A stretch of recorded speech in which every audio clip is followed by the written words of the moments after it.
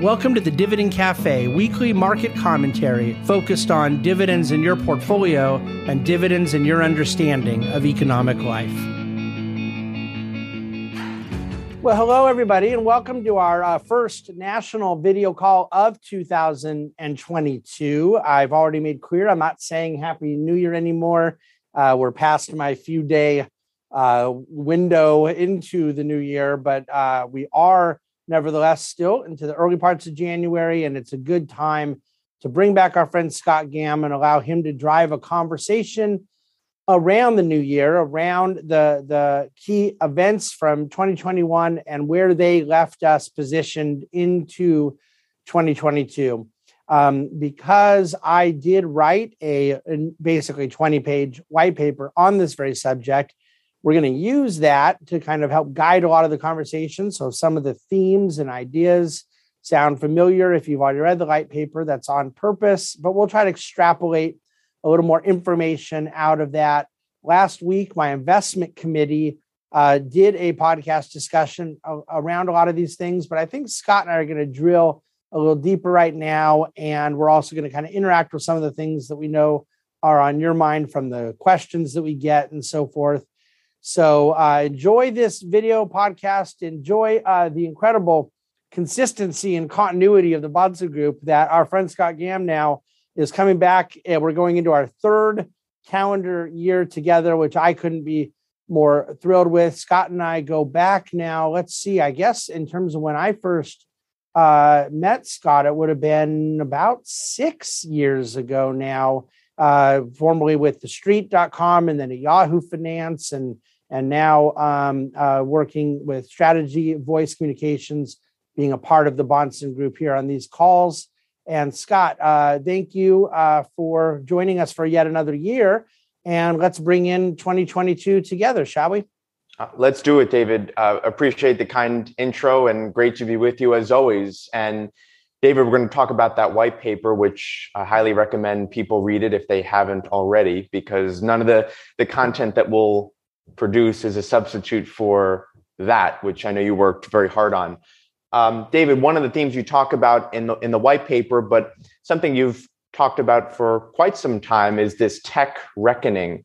And that kind of leads into what the market is facing today. And I know we like to start these calls with some of the current market action that we're seeing while still taking a more long-term view. But what is your reaction to some of the declines we're seeing in the tech sector? Because we're nearing correction territory in the NASDAQ, not quite there for some of the other indices. But is there something that sparked it in your view over the past week or so?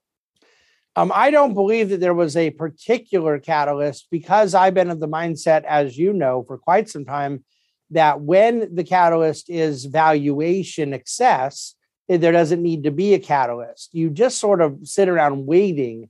And that makes the person who believes it's going to come even more vulnerable, because it doesn't necessarily come right away. And it's why I've always been quite humble to not attach a timeline to it, but more point out the economic laws at play, that when things get far outside of historical valuation averages or ranges or bandwidths, that reversion to the mean is a pretty common element of finance.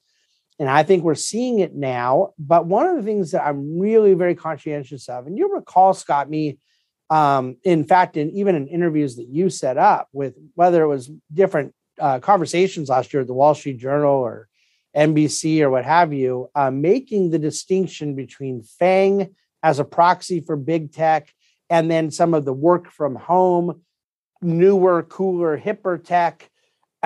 I'm not totally sure that all these things belong in the same bucket. What I do believe always belongs in the same bucket from a behavioral finance standpoint is what we call shiny objects, things that are bought because they're very popular. They've got a bunch of attention. They've usually just got done having great returns, and then they bring in a bunch of new capital, and they become totally non-fundamental in their investment thesis, and yet often the momentum and the popularity can push them up substantially. And throughout my entire adult life and my entire professional career of investing, these are the things that I've hated the most. These are the things that have blown people to smithereens the most. And yet during the period where shiny objects maintain their shine, people can love them and they can hate the people playing the role of Jeremiah, like myself. When you talk about the NASDAQ as approaching correction territory, it's fascinating, isn't it? I think as we're sitting here talking, and who knows what the NASDAQ will do by the rest of the trading day, it's right near getting to a down 10% level. It's at the lowest point it's been in 3 months. That's all happened in about 6 days. It isn't quite as of the time I started recording at 10%, but it was at down 6 or 7, and I think it's getting down, to the 8 or 9 range. And yet 40% of the companies in the index are down over 50%. Okay, now that is simply stunning. That you're effectively talking about an index that on its individual weightings, half of the companies are down half. And yet nobody is talking about that. So there has been a reckoning, and the reckoning was not catalyzed by taper talk a month or 3 months later. It was not catalyzed by interest rates going up. These are largely not levered companies. It is the overall reality. The valuation stretches eventually stop stretching, and the trees eventually stop growing through the sky. And that's what's happened. But it hasn't so much happened in FANG. Now, all the FANG names more or less are down so far this year.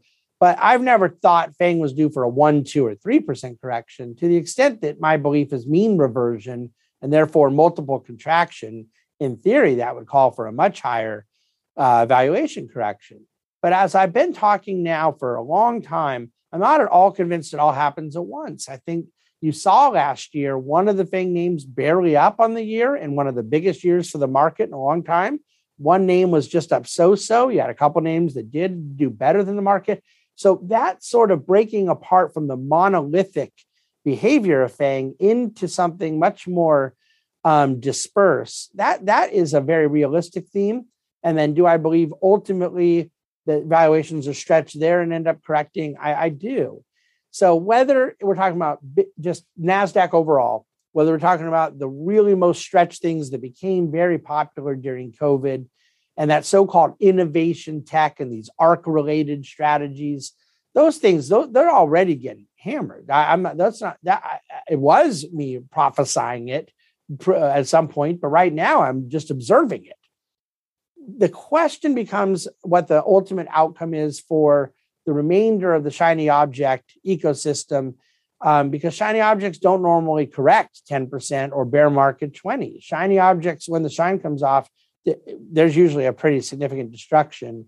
FANG is an entirely different category from the NASDAQ of 1999, because you just simply had way too many companies that had no business being in business back then. We have plenty of those now. They'll get dealt with, but some of the FANG names are the most profitable names in human history. So they need to have their valuations corrected, but they still remain quite powerful. I talk about in the white paper the uncertainty that exists, Scott, around the legislative environment. I do think it's mostly a headwind. I think it's mostly a risk as opposed to reward enhancement. However, I don't know how that plays out. Will there be bipartisan support? What will end up happening? Will all these things be equal? Are antitrust concerns going to be different than privacy concerns, which will be different than child protection concerns? There's a lot of different reasons people get flustered with some of those names. And then will the solution prove to be something that ends up helping?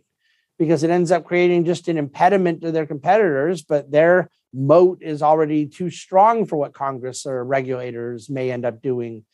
I don't know, but I think that the theme of a rotation in the market as opposed to just an all risk asset decline, I think that's a much more likely situation. It was what I grew up believing generally happened. All the bear markets I had studied from 20th century, and most certainly the first one I ever lived through when .com blew up, they were not risk off. They were rotation corrections where you had things get killed, but other things were actually up. And somewhere along the line, from financial crisis all the way through, you've just had risk off and risk on. And we're so used to thinking of a high correlation amongst all risk assets. And part of me believes that maybe that is ending and we're coming back to a more traditional rotation understanding of risk assets.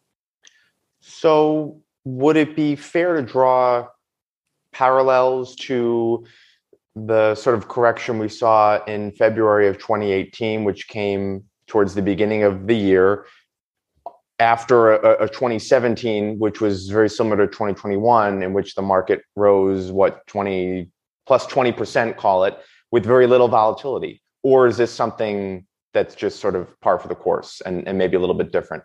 Yeah, I think 2017 and 2021 have a lot of similarities. There was economic expansion. There was a resumption of economic confidence for different reasons. In 2017, it was supply side. And in 2021, it was more demand side. 2017, it was a result of the belief of tax cuts and deregulation coming in the new administration. 2021, it was post-COVID vaccine, the world's not ending, normalizations. So you had similar environments, but for different reasons.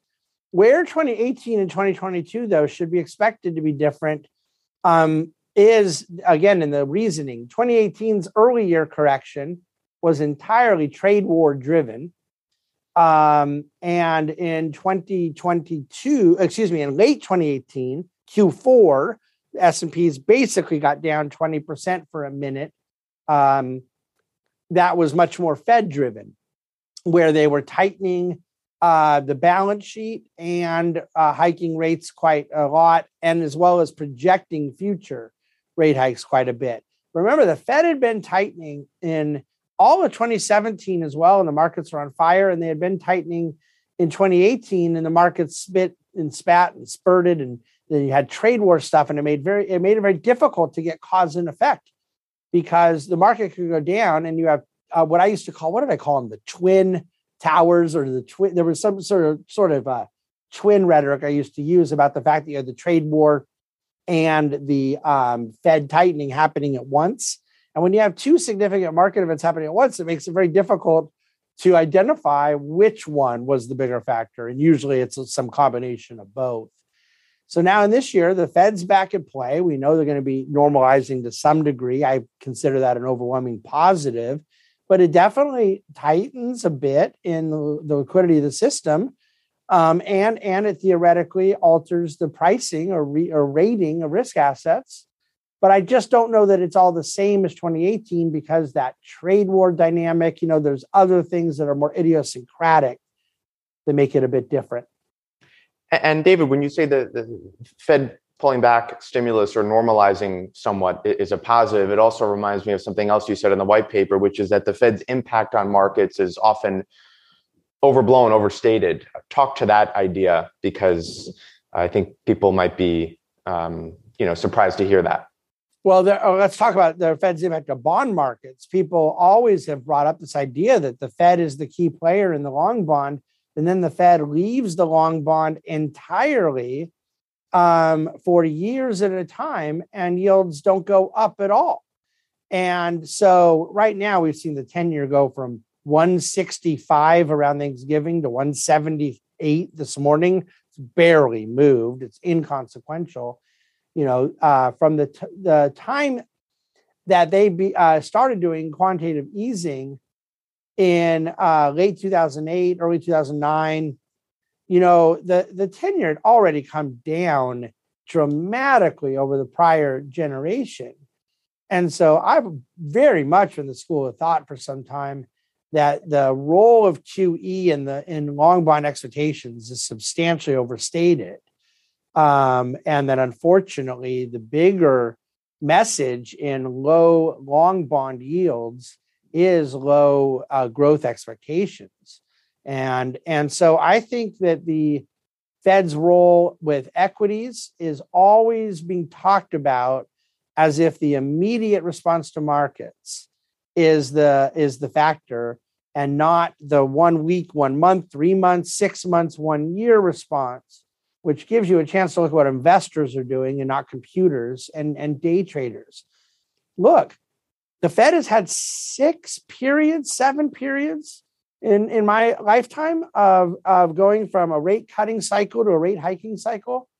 And in all but one, the market 6 months later was higher by an average of 8.1%.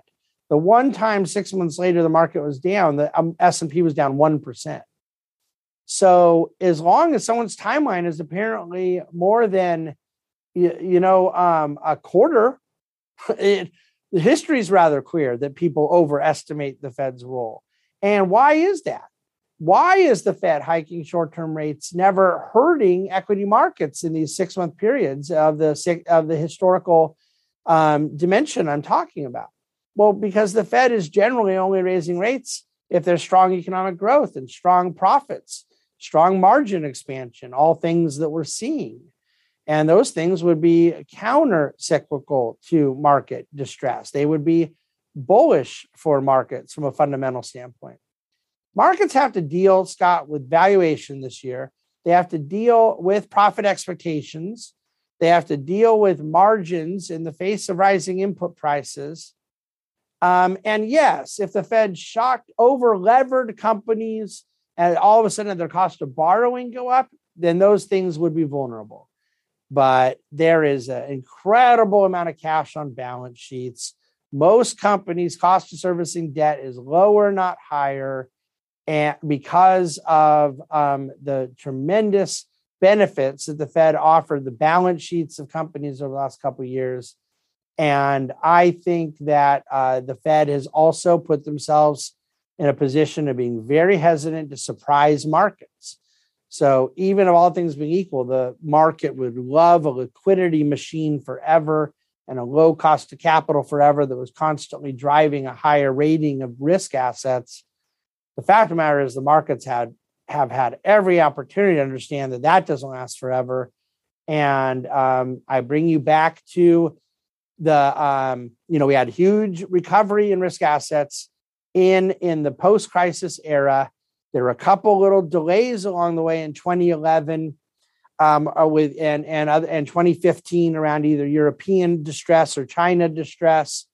But then knowing that QE3 was coming to an end at the end of 2014 and knowing that the Fed was either done cutting rates or was about to start raising rates, you still had positive market returns. And in some cases, really positive returns in 2016, 2017, and so forth. And so I just think that, the empirical and historical data is very clear that people overestimate the concern of the Fed relative to what really matters, which is the profit-making capacity and growth capacity of well-run companies. Yeah, well said, David. Let's also talk about sectors beyond tech, because something you bring up in the white paper, there's a chart that I think people should take a look at. Just the top performing sectors of 2021: energy, real estate, tech, but also financials.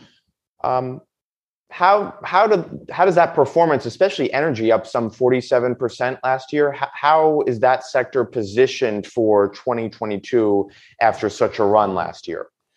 Well, if today were December 31, 2022, then energy would once again be the top performing sector. It's actually kicked off the year with a bang. Obviously, it's extremely early in the year. But energy is going to have the highest revenue growth year over year of any sector. Now, of course, that's obviously been getting priced in for quite some time, and it reflects the base effect of where energy levels were a year ago. But no, I continue to believe that there is a lot of opportunity. Last year, upstream, the more levered and more risky areas of drilling and exploration and production ended up doing much better than I would have expected and much better than the market expected last year. And yet there was still really robust performance from both the midstream area that we're heavily invested in and even downstream. I expect that this year energy does very well, but that rating those three upstream ends up not being the top performing of those three aspects of the energy market, that the production side ends up being probably reversed. And I would expect midstream and downstream to do better. But in all cases, you have really improved the financial performance the individual companies in the space that have delevered, that have optimized and rationalized their capital expenditures.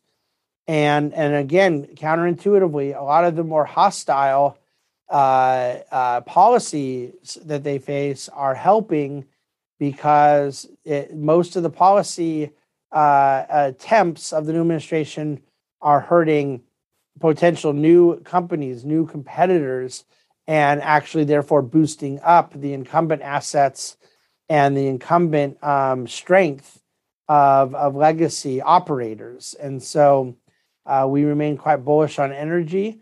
Financials have done remarkably well, even without getting a lot of steepening in the yield curve. Now, you may get flattening, but so far, financials, I think, are responding well. And it will depend what the Fed ends up doing on the yield curve, because the long end's obviously gone up a bit. Will the short end be raised? The Fed has a lot more control, obviously, on the short end than they do long end, and that could make for a steeper yield curve. But in the past, when tapering has happened of quantitative easing, you've actually initially gotten a flatter yield curve. But my argument would be that financials are not as dependent on that yield curve. I think it is asymmetrical. It provides a little kicker to companies that are more net interest margin dependent. But right now, a lot of financials are just doing well from their more advisory businesses, investment banking, wealth management, the asset management. These more fee-sensitive businesses seem to be doing very well. Yeah, and obviously, David, we've talked a lot about the midstream sector for the past year, and I know you guys have exposure to that space through an actively managed ETF. That's right. We're a big believer there. It served us well, that diversification. This was not so much an element of being a midstream investor 10, 15 years ago when everything was an MLP. But now there's different tax policies, there's different territorial realities with Canadian assets. And so the things that could move the sector beneficially or not, there's different levers from the Canadians to the C Corps in publicly traded corporations, which is a large part of the midstream sector now. And then, of course, the still persistent MLPs.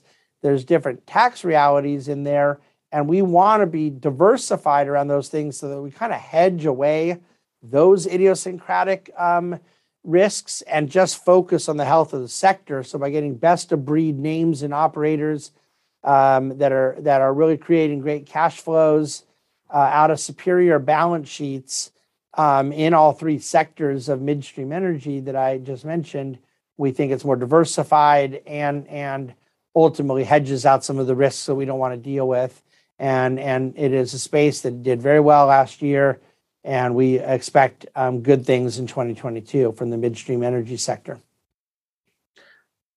David, also something that came up quite a bit last year, uncertainty around tax policy. It got a lot of attention. I'm sure people broadly thought that there was something they needed to do with their portfolio to prepare for such an event.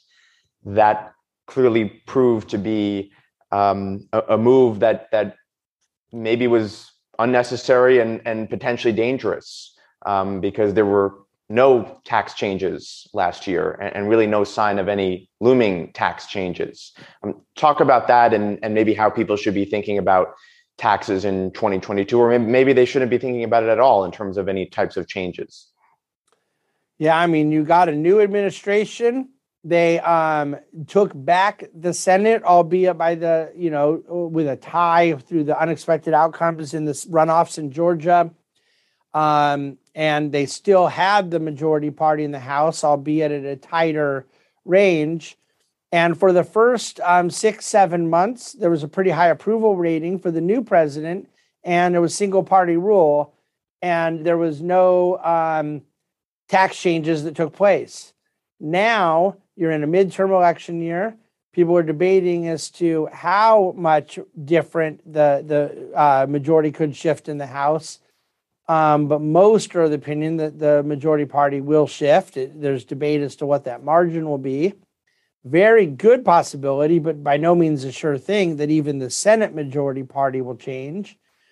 And the approval ratings of the current president have dropped substantially. And so how in the world do people believe you get tax changes now when you couldn't get them last year? So those things have been priced out entirely. And as I wrote about in the white paper, and as I talked about so many times last year, the reason for it was the just simple reality of lawmaking in our country and the divided nature of the electorate, that a 50-50 Senate with a couple moderates in there was not going to allow for some of the severe things people were doing. You talk about some of the things people were doing last year may have been dangerous, but I would argue that a lot of the things they were doing were just simply expensive.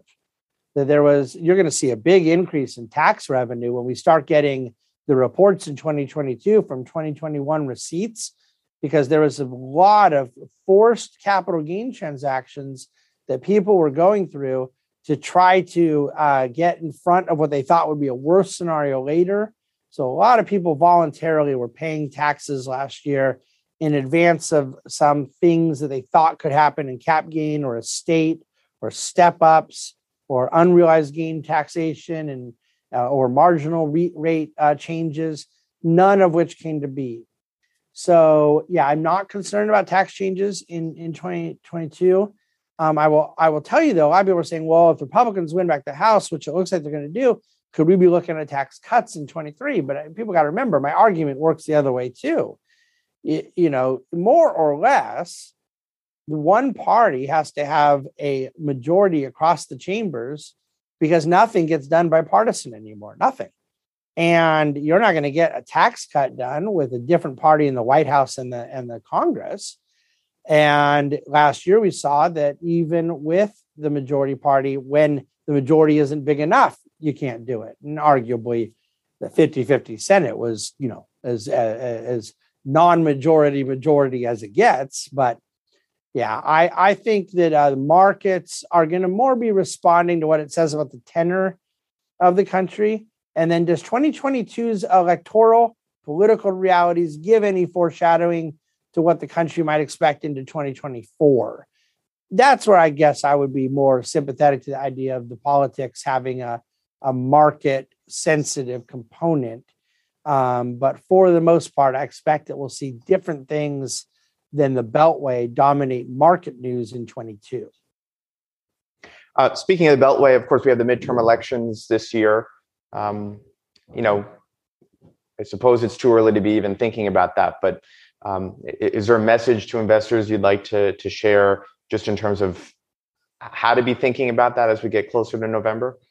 Yeah, I think, I mean, I don't want to be redundant. I do think what I just said about 2022 midterms being more market relevant in what they foreshadow for 24 is probably the biggest lesson I'd want to share with investors. Some of it will depend on what happens. If the Republicans take back the House and do so by 20 seats, then I think it's fair to just say, yeah, this is kind of the norm of what happens with the opposition party in a first-term president midterm election. It's what happened in 2018. It's what happened in 2010.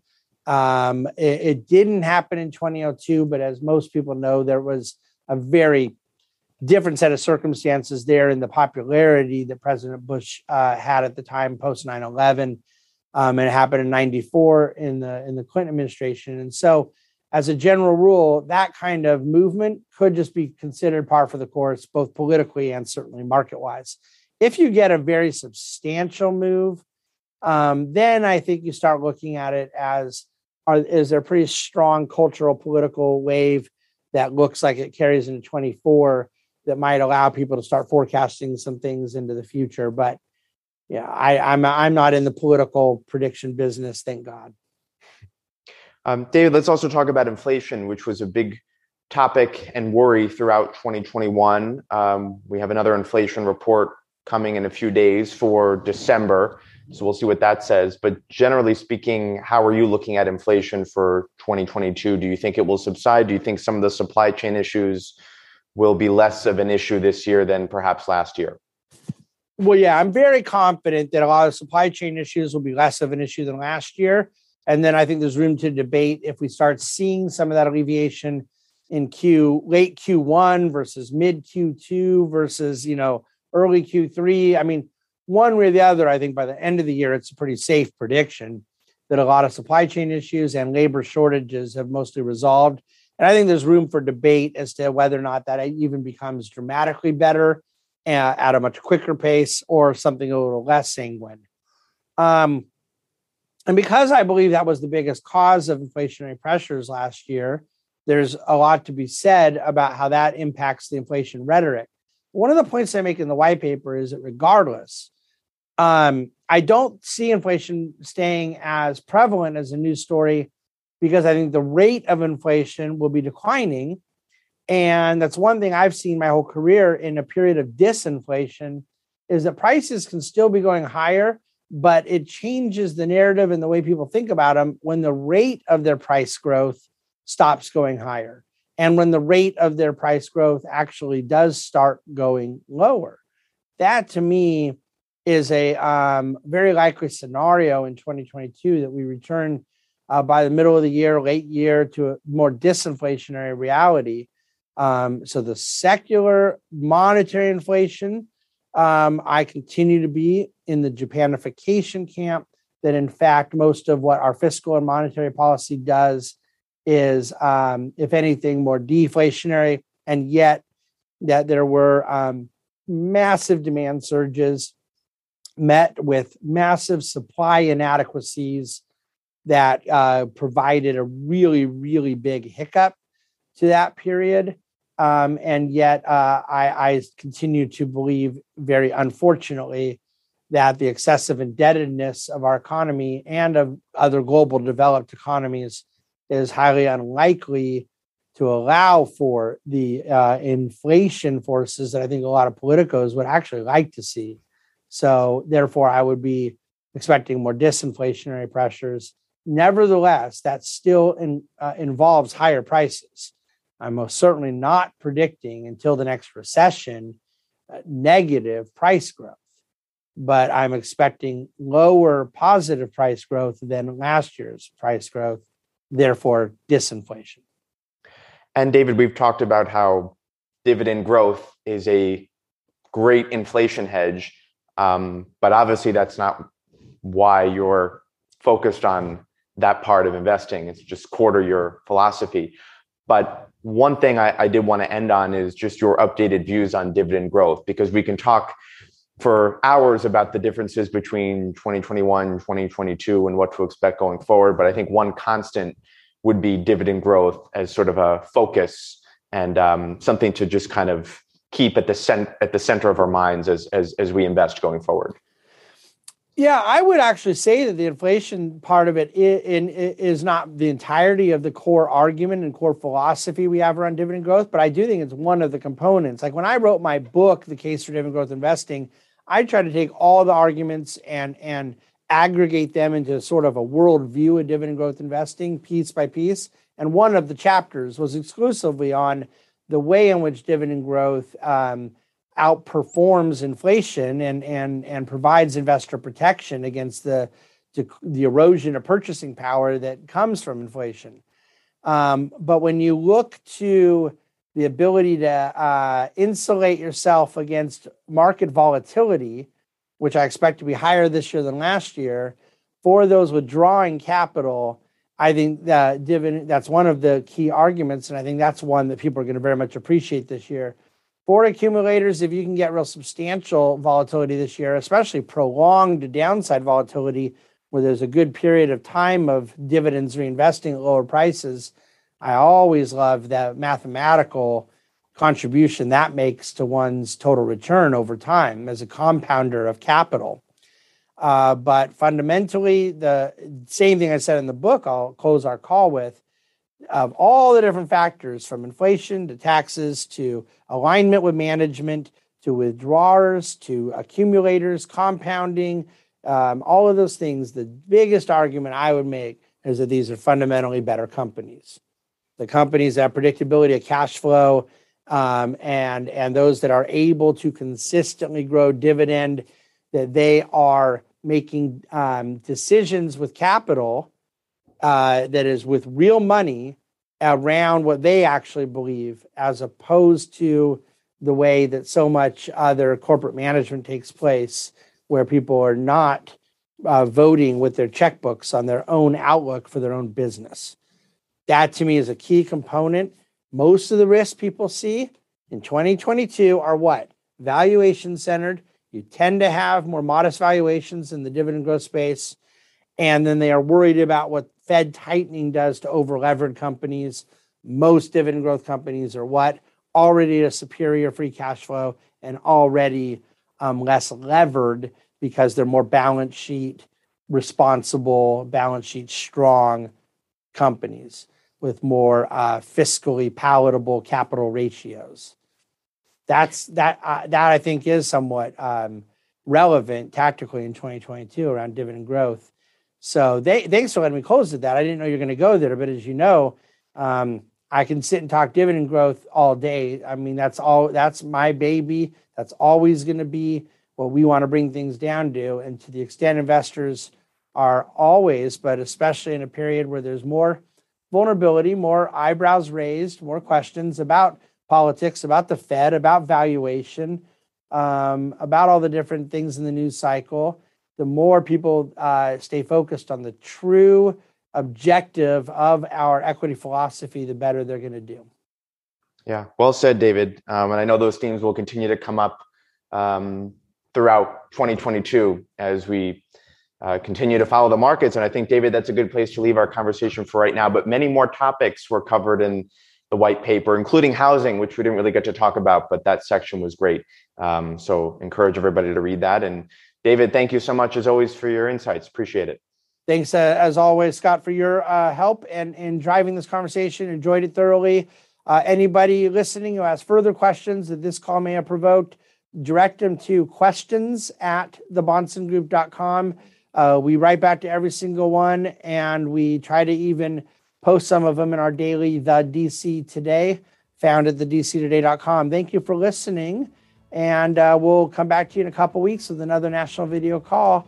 But we really do appreciate your support, and we're here to answer questions, keep you as informed as possible about dividend growth, about our look at the Fed, our philosophy of markets, and we look forward to managing through whatever 2022 produces with you together. Thanks so much. The Bahnsen Group is a group of investment professionals registered with Hightower Securities, LLC, member FINRA and SIPC, and with Hightower Advisors, LLC, a registered investment advisor with the SEC. Securities are offered through Hightower Securities, LLC. Advisory services are offered through Hightower Advisors, LLC. This is not an offer to buy or sell securities. No investment process is free of risk. There is no guarantee that the investment process or investment opportunities referenced herein will be profitable. Past performance is not indicative of current or future performance and is not a guarantee. The investment opportunities referenced herein may not be suitable for all investors. All data and information referenced herein are from sources believed to be reliable. Any opinions, news, research, analyses, prices, or other information contained in this research is provided as general market commentary and does not constitute investment advice. The Bahnsen Group and Hightower shall not in any way be liable for claims and make no expressed or implied representations or warranties as to the accuracy or completeness of the data and other information, or for statements or errors contained in or omissions from the obtained data and information referenced herein. The data and information are provided as of the date referenced. Such data and information are subject to change without notice. This document was created for informational purposes only. The opinions expressed are solely those of the Bahnsen Group and do not represent those of Hightower Advisors, LLC, or any of its affiliates. Hightower Advisors do not provide tax or legal advice. This material was not intended or written to be used or presented to any entity as tax advice or tax information. Tax laws vary based on the client's individual circumstances and can change at any time without notice. Clients are urged to consult their tax or legal advisor for any related questions.